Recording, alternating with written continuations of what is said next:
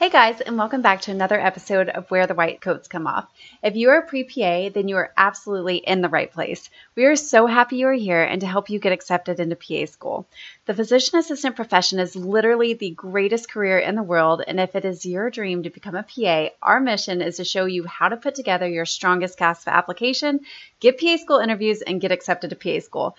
Beth and I have worked at PA schools for years, which means we have tons of experience assessing CASPA apps and choosing which applicants to invite for interviews, interviewing, and then choosing which candidates to accept. So if you are genuinely ready to take the next step and become a PA student without wasting an entire year or cycle trying to decipher what is accurate on the forums or which advice to take, or unsure about how to create your strongest application so you can stand out from thousands of other applicants, then definitely follow along. We are so excited to be your PA mentors and to help you in your journey to becoming a PA. It means the world to us that you are here.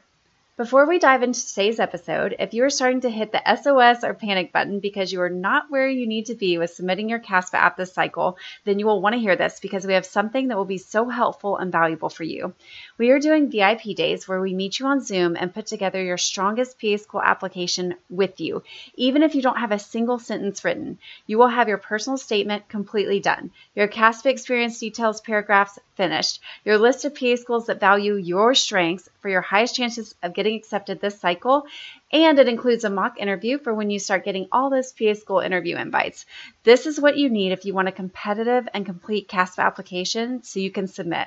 Remember, the longer you wait to submit your app, the less chances you have of getting accepted to PA school. Your future patients need you, and the life you have dreamed about is waiting for you. Our clients rave about VIP days and have said this is the only resource that anyone needs to land interviews and get accepted. So get into a VIP day with us and let's build your strongest, most competitive CASPA application so you can start getting PA school interviews. Learn more in the episode notes. Now on to today's episode. Today we are so excited to introduce you to physician assistant Colleen Sloan. Colleen Sloan has such an incredible background. She started out as a registered dietitian and then became a physician assistant and is just a huge wealth of information about medical nutrition, among many other things. She also has an amazing podcast that you should definitely check out and follow, especially if you're going to be working in healthcare, which we will talk about a little bit later in this episode. It's called Exam Room Nutrition. Give it up for Colleen and welcome to the podcast. Welcome back, guys, to another episode of Where the White Coats Come Off. I am so excited to introduce you to Colleen Sloan, an amazing PA, and she has an incredible podcast that you definitely need to go check out. Please join me in welcoming Colleen. Colleen, thank you so much for being here. Hey, Katie. Thanks so much for having me. I'm so excited to chat with you. So to get started, I would love our listeners to hear about your background and your journey to becoming a PA because you just have such an incredible story. Would you mind sharing your story and your journey? Yeah, I'd love to. I kind of always knew I wanted to be in medicine in some sort, so I always kind of had that pre-med route. I grew up in South Florida, and I stayed in South Florida for college, so I went to FIU in Miami. And through my undergrad, it's kind of hard to decide what your undergrad degree is going to be, right? You're kind of always told, oh, biology, chemistry. Those classes were so boring to me. And I happened to tour a college campus with my mom, and I was in I think my first or second year of college already, just doing the, prerequisites for everything. And I had run into the nutrition department and spoke to some of the professors there. And I'm like, this is fascinating. I think I want to get my undergrad in nutrition. So I kind of switched gears, and it was a beautiful merge or prerequisite basically for anything medical, whether you're, thinking med school, PA school, anything like that, because the sciences are the same. So I was able to get a degree in something that interested me while at the same time meeting all the prerequisites, so I didn't have to do any extra classes. So I graduated with my bachelor's in nutrition and dietetics. And nutrition and becoming a registered dietitian is actually very similar to becoming a dietitian. You need to get your degree first, and then you have to do about a year of kind of rotations, and then you have to sit for a state board because you are licensed in your state. So I kind of wanted to just continue on that route and just be a dietitian. I didn't really know much about PAs at that point, and I definitely was like, I don't think I want to do medical school. So I worked as a registered dietitian actually for about 5 years. And I worked in a variety of fields. I started out in the hospital because it's kind of the easiest job to get. And as a registered dietitian in a hospital, You work with patients who are on specialized diets, whether that be a diabetic diet, a kidney disease diet, dialysis diet. And I was on the trauma floor, so I would calculate the tube feeding for those who couldn't eat by mouth and calculate the TPN, which is like IV nutrition. Very rewarding job, and I really, really liked it. Excellent work-life balance.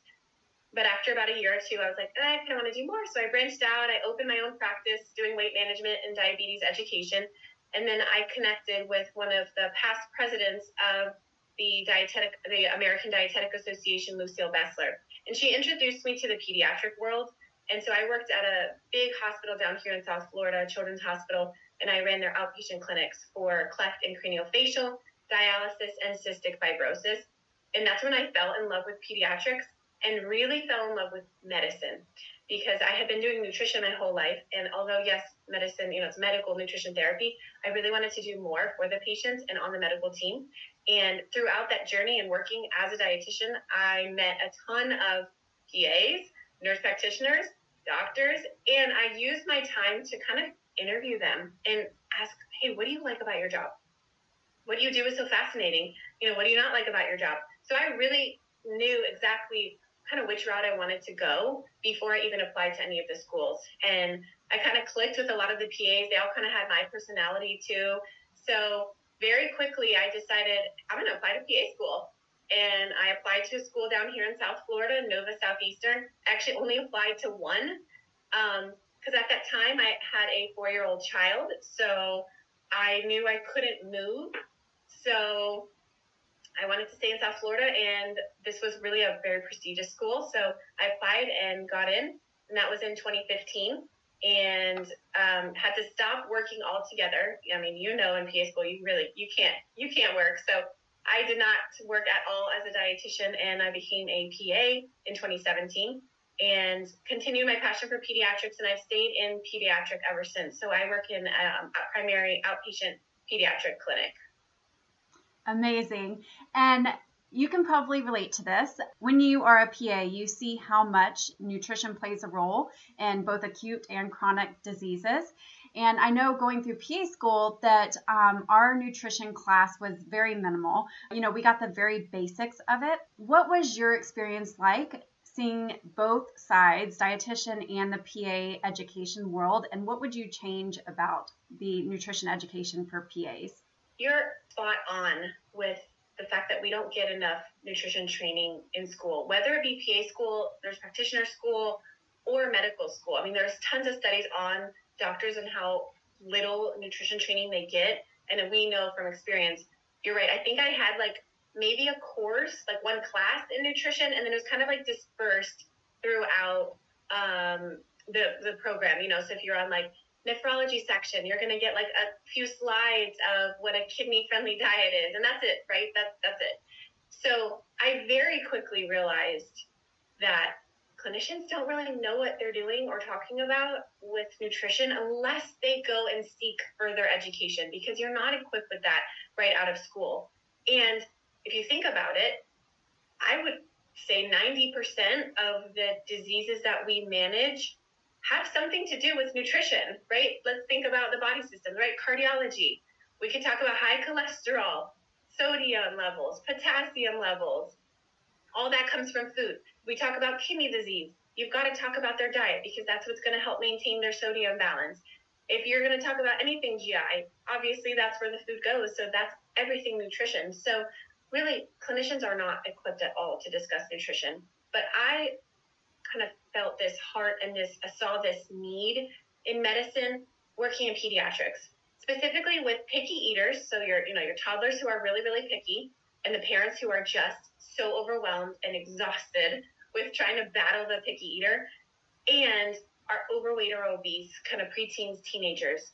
These two populations are treated so poorly and inadequately, and they're given such poor education. And unfortunately, the overweight children are stigmatized, they're made fun of, they're shamed, and this causes such a detriment to their health and their pride in their bodies long term. We're seeing so many studies that if we are shaming kids young and kind of really focusing so hard on their weight, they take the opposite end in a few years, and they learn to restrict and binge. And now we've got a teenager or a young adult who has an eating disorder because all her life she's been told, hey, you're too fat.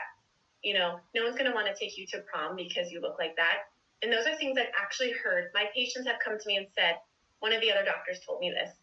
And that breaks my heart, and it should really break any of the listeners' hearts who take care of kids. They're so fragile at this age, especially our teenagers and our preteens. They're learning who they are, what they want to be. So the words that we say and the things that we say about them impacts them so much. And I'll have parents will come to me and say, my kid is so picky, I just don't know what to do. And the last clinician that I saw just said that they're going to grow out of it, or just said that it's normal. So it's not really the clinician's fault, right? Like, I can't blame them that they didn't get this education. And a lot of the time, some clinicians don't really care too much about nutrition. We don't have enough time to talk about it. So there's so many barriers that are impacting why our nutrition education is so lacking. So I decided to do something about it. And I think that's how you and I met. I created a podcast, and it's called Exam Room Nutrition. And my goal is to teach clinicians how to discuss nutrition. And it's through proper communication. So it's a lot of giving you answers to common nutrition questions. So if, hey, what do I say to the parent of the 4-year-old who says, my kid is so picky, all they want is mac and cheese and chicken nuggets?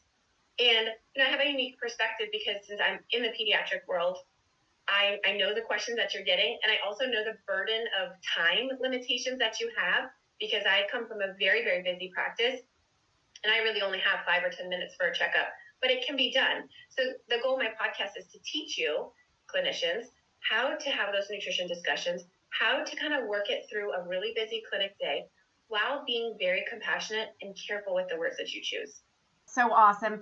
And whether the listener is a clinician already or not a pre-PA, this is information that you absolutely need. So go listen to her podcast, go subscribe. It is Exam Room Nutrition. And on that note, what has been some of your favorite episodes that you've done that you think would just be so valuable no matter who the listener is? I've done so many great ones. And the fun thing that I love, and I'm sure you love this too, podcasting is such a fun way to connect with people that you would never otherwise connect with, right? And so the guests that I have on my show are registered dietitians. So I personally vet them before I actually will bring them onto the show. I need to make sure that they're dietitians, have that credential, have been practicing for a while, so they have their own expertise. I also will have speech language pathologists because feeding and feeding therapy is a big part of pediatrics and adult medicine. But I also bring on adult dietitians who work in the adult realm. So I've had on a cardiac dietitian. I've done a few episodes on kidney disorders and kidney stones. So this podcast is great for whether you're in pediatrics or not, because it gives you just a really good variety of topics. And I've learned so much just from my personal life. I don't work with women who have PCOS, but I have a family member who does. So I've been able to glean information that helped me not only professionally, but personally as well, too. So to answer your question, my favorite topics, I think a couple of my favorite ones have been how to discuss weight around your child, because I get this all the time. Parents will come in already shaming their child and say, doctor, he's too fat. I have to get him to lose weight. You need to put him on a diet. And they use very aggressive language, and it can be hard. You kind of are taken aback. Even for me, I'm a dietitian, and I've been in PA practice for 6 years. Sometimes you don't know which way to start and how to guide the conversation, because really, as a PA, you need to be the advocate for your patient. Whether it's a pediatric patient or an adult patient, you are on their team. You're not against them. You're not working against them. You're on their team to help them have the healthiest, fullest, most vibrant, enjoyable life possible. And when a mom or a parent is attacking the child for their weight or their body size, it upsets me. So that episode was a really, really great one because it was from a registered dietitian who works in pediatrics, and she has a background in eating disorders. So she's kind of seen the backside of how detrimental body shaming can be in kids. And she gave some very practical, you should say this, not that, how to guide the discussion. I also love my talk for perimenopausal and menopausal women. So it was nutrition for women over 40, because sadly I'm kind of approaching that age.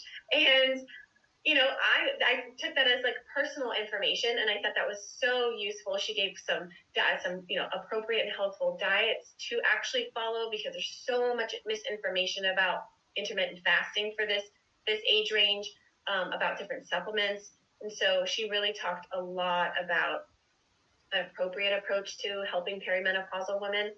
I have a few that are coming out soon. I interviewed a former patient who has an eating disorder, and she's currently in remission. And I wanted to take the perspective of the patient.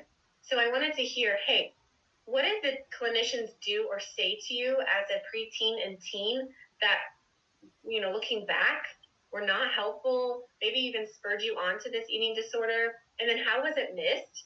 And then what should clinicians say to do better? Because she had an eating disorder from 12 or 13, and she wasn't diagnosed until 19 and put into, therapy and inpatient counseling and everything until she was 20. And thank goodness she is healthy and thriving and doing well. But she also too said the words that we use impacted her so much that I just thought it was a really cool perspective to get from the patient side of, well, the doctor said this to me, and most of the time it's unintentional. We don't really realize that by saying, oh, you lost 5 pounds, good for you, you're looking really good. But to a teenager who's very hyper-focused on her body and wanting to lose weight and thinking that she still looks fat, her hearing and getting that positive reinforcement that, oh, 5 pounds, I look good, I look better, let me lose 5 more, just was a snowball effect. So that one is going to be coming out soon, and I think that's going to be a really impactful conversation that listeners would really get a lot from. Yeah, I was just going to say what an incredible perspective that is. I don't think you can really find perspectives like that anywhere else. So excited to hear that.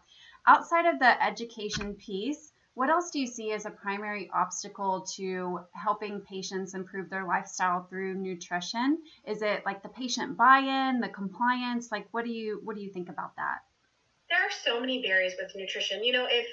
If I had the answer or a dietitian had the answer, dietitians would be kind of out of business, because losing weight and eating healthy is hard, right? And there are so many components to getting patients on the right track, whether it be resistance, right? Because just some people they're not ready to change. And we do have to meet patients where they are. I think the most important thing to remember as a clinician is it's not our job to change our patients.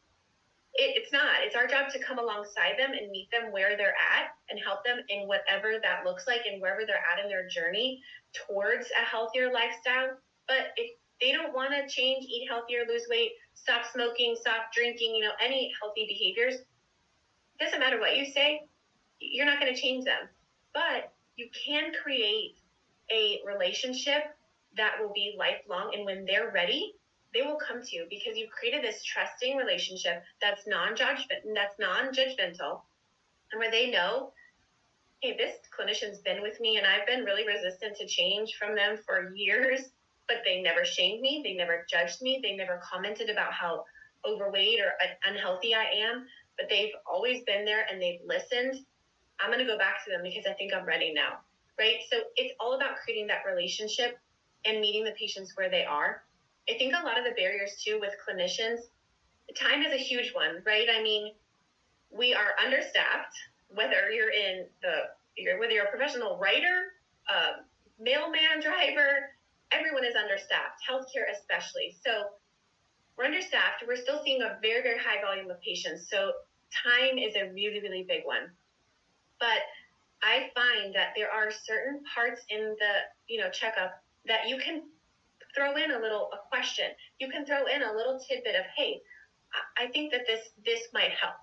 Or, hey, do you think we could reframe what you're saying to your child to maybe help them feel more positive about their body? Something simple as that, and it could be a one-liner, really can transform and change their lives, because you're only getting 5 or 10 minutes out of a 24-hour day, out of 365 days in a year. But that one thing that you can say might be the seed that's planted to improve the parents' relationship with food, the family's relationship with food. So even just the smallest little suggestions and tips can help. And regarding time, I always tell clinicians, you don't have to have this big, long nutrition education at every single session. And honestly, sometimes it's not appropriate. You're seeing a patient who's coming into you for wrist pain, you do an x-ray and they have a broken wrist, it is not the appropriate time to say, hey, what are we going to do about your weight because your BMI is over 35 and you're considered obese? That's not the right time and place. Number one, the patient didn't come in for that concern. They're really concerned about their broken wrist and they want that fixed. And number two, their weight isn't their identity. Their weight really always isn't the reason that they're sick all the time, right? So there is a time and a place to have these discussions. And as primary care clinicians, it's our job to provide small amounts of information that's easy to digest during that small visit, ask a lot of questions, because I find we don't ask enough questions as clinicians. We interrupt our patients all the time. And when we just want to give information, we want to give them a treatment, here's your diagnosis, here's your plan, see you in, next year. Whereas if you were to just ask a simple question, like, do you have any concerns about what you're eating or how much you're eating?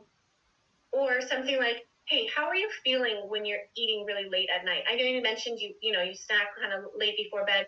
Is there some emotion that's triggering you to do that? Those two simple questions. Now you've opened their box to allow the patient to kind of guide the conversation. If they say, hey, no, I don't really have any concerns about what I'm eating, or, you know what, yeah, I really feel like my portion sizes are way too big, I eat too much, or I snack too much, the patient will tell you. Just like if you have a good history, if you ask good questions about nutrition, the patient will tell you kind of where their pain points are and what things that they might consider working on. And then you can simply follow that up. Oh, would you like some more information about that? I would love to work with you on that. How can I help you on this journey? Simple as that. And then if they do want information, if you don't have the time, have a handful of 4 or 5 dietitians that you can easily refer to, give a business card.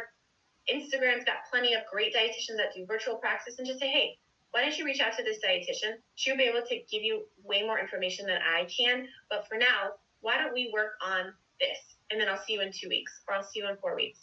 Something simple like that to not overburden the patient, because, again, you don't have a lot of time. The patient's getting a lot of information from the checkup as well, too. And I think that's a really good way to also combat a resistant, quote-unquote, patient, because sometimes they're resistant just because your information comes off really judgmental and pushy. They might not want nutrition information right now, and if you're just throwing them a handout that's, low fat, low cholesterol, low sodium diet, they're going to throw it out on their way out and not even read it and just think, geez, this doctor's really judging me because he just gave me this information. I didn't even ask for it. So I think, we think that patients are resistant, but sometimes it's just our delivery and our timing. Whereas if we can ask better questions, then the information that we're giving will be more likely to be received. So well said and great advice. If you could tell PAs anything, what would you tell them? Oh gosh, that's such a great question. And I think the first thing is to slow down and just pause before you give an answer. I honestly love answering a question with a question, because the patient's asking one question and they're looking for an answer, but you don't really know what it is that they're looking for. So you still need some more information before you go and give them a solution. So for example, I'm in the pediatric world, so almost every single 4-year-old is quote unquote picky. So my first question is always gonna say, do you have any concerns about what your child eats or how much they're eating? They 95% of the time will say, oh my gosh, she's really, really picky. And then they stop. So if you don't pause, number one, because that question is actually a very, very heavy question. And if you think about it, you could go in so many different directions, right? I could think, okay, well, are they picky because of medical reasons? Do they have some swallowing disruption? Do they have an issue with chewing? Do they have an issue with esophageal issues? Do they have a food allergy? Do they have something going on with their stomach? Could this be celiac disease, right? That's just medical that's going through my mind. Next, I need to think about the family dynamic. Okay, well, does mom cook well? Do they cook at all? Does mom model good, healthy behaviors? Is the feeding environment really stressful? Does mom push foods on them? Does she cook broccoli and overboil it and it's really, really plain to the point where I wouldn't even eat it, right? So you're flooded with information and questions that sometimes it can get a little overwhelming with, like, ooh, where do I take this? And that's why I love answering a question with a question. So for the parent that says, my child is really picky, my next question is, what do you mean by picky? And then I let them explain. Oh, well, she only eats da-da-da-da-da. So usually they'll say they only eat mac and cheese. They need to ask a little bit more questions, because if you can allow the parent to actually look big picture over a few days, not just one day, but a few days, okay, well, you need to get more information. Can you tell me, what do they eat for breakfast? Oh, well, she'll have some cereal one day, or she might eat a pancake or a waffle. That's 3 foods that mom just listed right there. What do they have for lunch? Oh, a ham and cheese sandwich and some chips, but they won't eat any, they don't eat any vegetables. Okay, well, ham and cheese sandwich and chips, we can work with that. And then dinner is going to be mac and cheese and chicken nuggets. By definition, that's really not a picky eater. She's got a pretty good variety of foods. And if the child eats maybe 2 or 3 fruit, that's actually a really good eater for a 4 or 5-year-old. And I will tell mom that. I'll say, hey, you know what? I think we need to remove this label from your child, because it sounds like she's eating really well and age appropriate. And I think there could be some areas that we can work on. But your goal as mom is to just improve her relationship with food and make sure that she has a healthy relationship with food, and that meal times are fun, and that there's no stress to eat, this food or try this food, but allow her to engage and enjoy and try foods when she's ready. But for right now, mom, you've got a really good eater on your hands. And mom's body language changes. She's like, oh, I thought my kid was picky, right? So just guiding the conversation and making sure you're following a question with a question. Because also too, they'll say, she doesn't eat any fruits or vegetables. And then for the older child, I'll kind of look at them and they're like, but I eat oranges and I like apples and I like, broccoli. And I'm like, hey, that's pretty good. So you do eat some fruits and vegetables. Good job, right? Because in our minds as adults, we kind of strive for perfection for our kids. And we forget that we have preferences too. Like, I don't like mushrooms. I don't really like asparagus. And that's okay. It's okay for kids to have preferences too. And I think parents forget that. So if as a PA, if you can, number one, just pause for a second, allow the parent or patient to explain what they're trying to explain, and then follow their question up with a question, I think that will help you so much. My second tip, I know that was a long one, but my second tip, and I think this one is so important, and I teach this to clinicians all the time, and it's you need to be asking permission. And what I mean by that is asking permission for a variety of things. The most important thing is asking permission if it's okay to discuss the patient's weight. A lot of patients don't want to know what they weighed today or previously, whether it be because they're struggling with obesity or they're struggling with underweight, maybe an underlying eating disorder. They don't really want to know. So I will always ask them, hey, we're going to move into the nutrition portion of today's checkup. Is it okay if we talk about the types of foods that you're eating? And honestly, 99% of the time they say, yes, that's fine. So I'll ask first, can we talk about the food you're eating? And then I'll say, do you have any concerns with what you eat or how much you're eating? After we talk a little bit about the foods that they're eating, what their typical diet looks like, and that only takes 2 or 3 minutes, then I will move in and I'll say, are you comfortable with me going over your growth and discussing what you previously weighed and what you weigh today? That allows the patient to accept or decline. And it gives them autonomy, and it shows them, hey, I respect what you want to do and what you want to discuss with your body, because it's your body. And if you are like, nope, I don't really want to know about it, then you know what I'm going to say? Okay, no problem. Let's move on to whatever is your next portion in the checkup or in the exam. Another really great way to ask permission is to do this in the very beginning, before you weigh them, right? We always get vitals the minute the patient comes into the room. And I find this is probably more important for the older teens and especially the adults. Just asking them, are you comfortable if we weigh you today, or would you prefer a blind weight?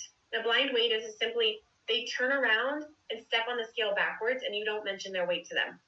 And this, again, just respects them. And I am way more likely to accept information from someone, too, if they ask me if I want it. So another way I'll ask permission is, hey, we've had a really great conversation, and I know we've just touched the surface, so I would love to give you some more information. But I don't have the time today to discuss that, so I would love for you to come back to me in like 2 weeks. But in the meantime, would it be okay if I gave you a handout that discussed this diet or that discussed picky eating? Is it okay if I give that to you today? And again, 99% of the time they're going to say, yeah, that'd be great. I would love that. But it's just so much more respectful to ask someone if they want it rather than saying, hey, here's a handout on your diet. Read it and I'll see you in 2 weeks. That's like, okay, well, I didn't really ask for this information, and it's really rude to just assume that I want it. So those are a few ways that I love to ask permission, and I think that will completely transform your relationship with your patients if you learn to do that. So good. And guys, this is just a glimpse of what she offers on her podcast. Go subscribe and follow her. Again, this is Exam Room Nutrition. And Colleen, where else can everybody find you? Are you on socials? And then which podcast platforms like Apple, Spotify, all that jazz?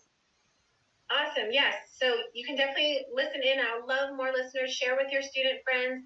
They don't have to be in the healthcare world because we kind of discussed this on, layman's terms, but this is specifically for PAs, nurse practitioners, clinicians of all kinds. So please share it. I am on Apple. Apple is primarily where most people are listening in, but it's also on Spotify. You can also listen on my website, examroomnutrition.com.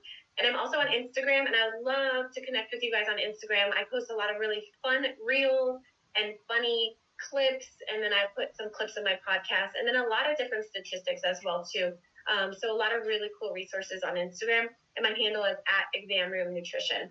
Amazing, Colleen. And we will put all of those links in the episode notes. So go check those out. Thank you so much, Colleen. This was amazing.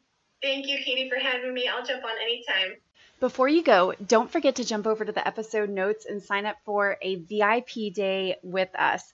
Let's meet on Zoom and write your personal statement, write all your CASPA experience paragraphs, pick the best PA schools for your stats to make sure you're applying to the right schools that value you.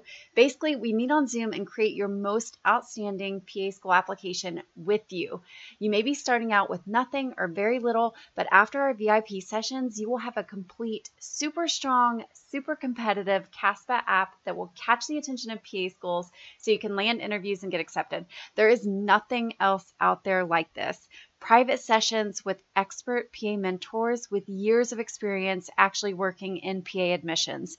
No more missed deadlines, no more average details or a subpar personal statement, no more applying to schools that don't value you. So let's meet on Zoom and put together your most competitive PA school application. We can't wait to work with you and transform your application so that your app showcases how incredible you are as a candidate. Go sign up in the show notes. Thank you for letting us be a part of your journey to PA school, and thanks for listening. We will catch you at the next episode.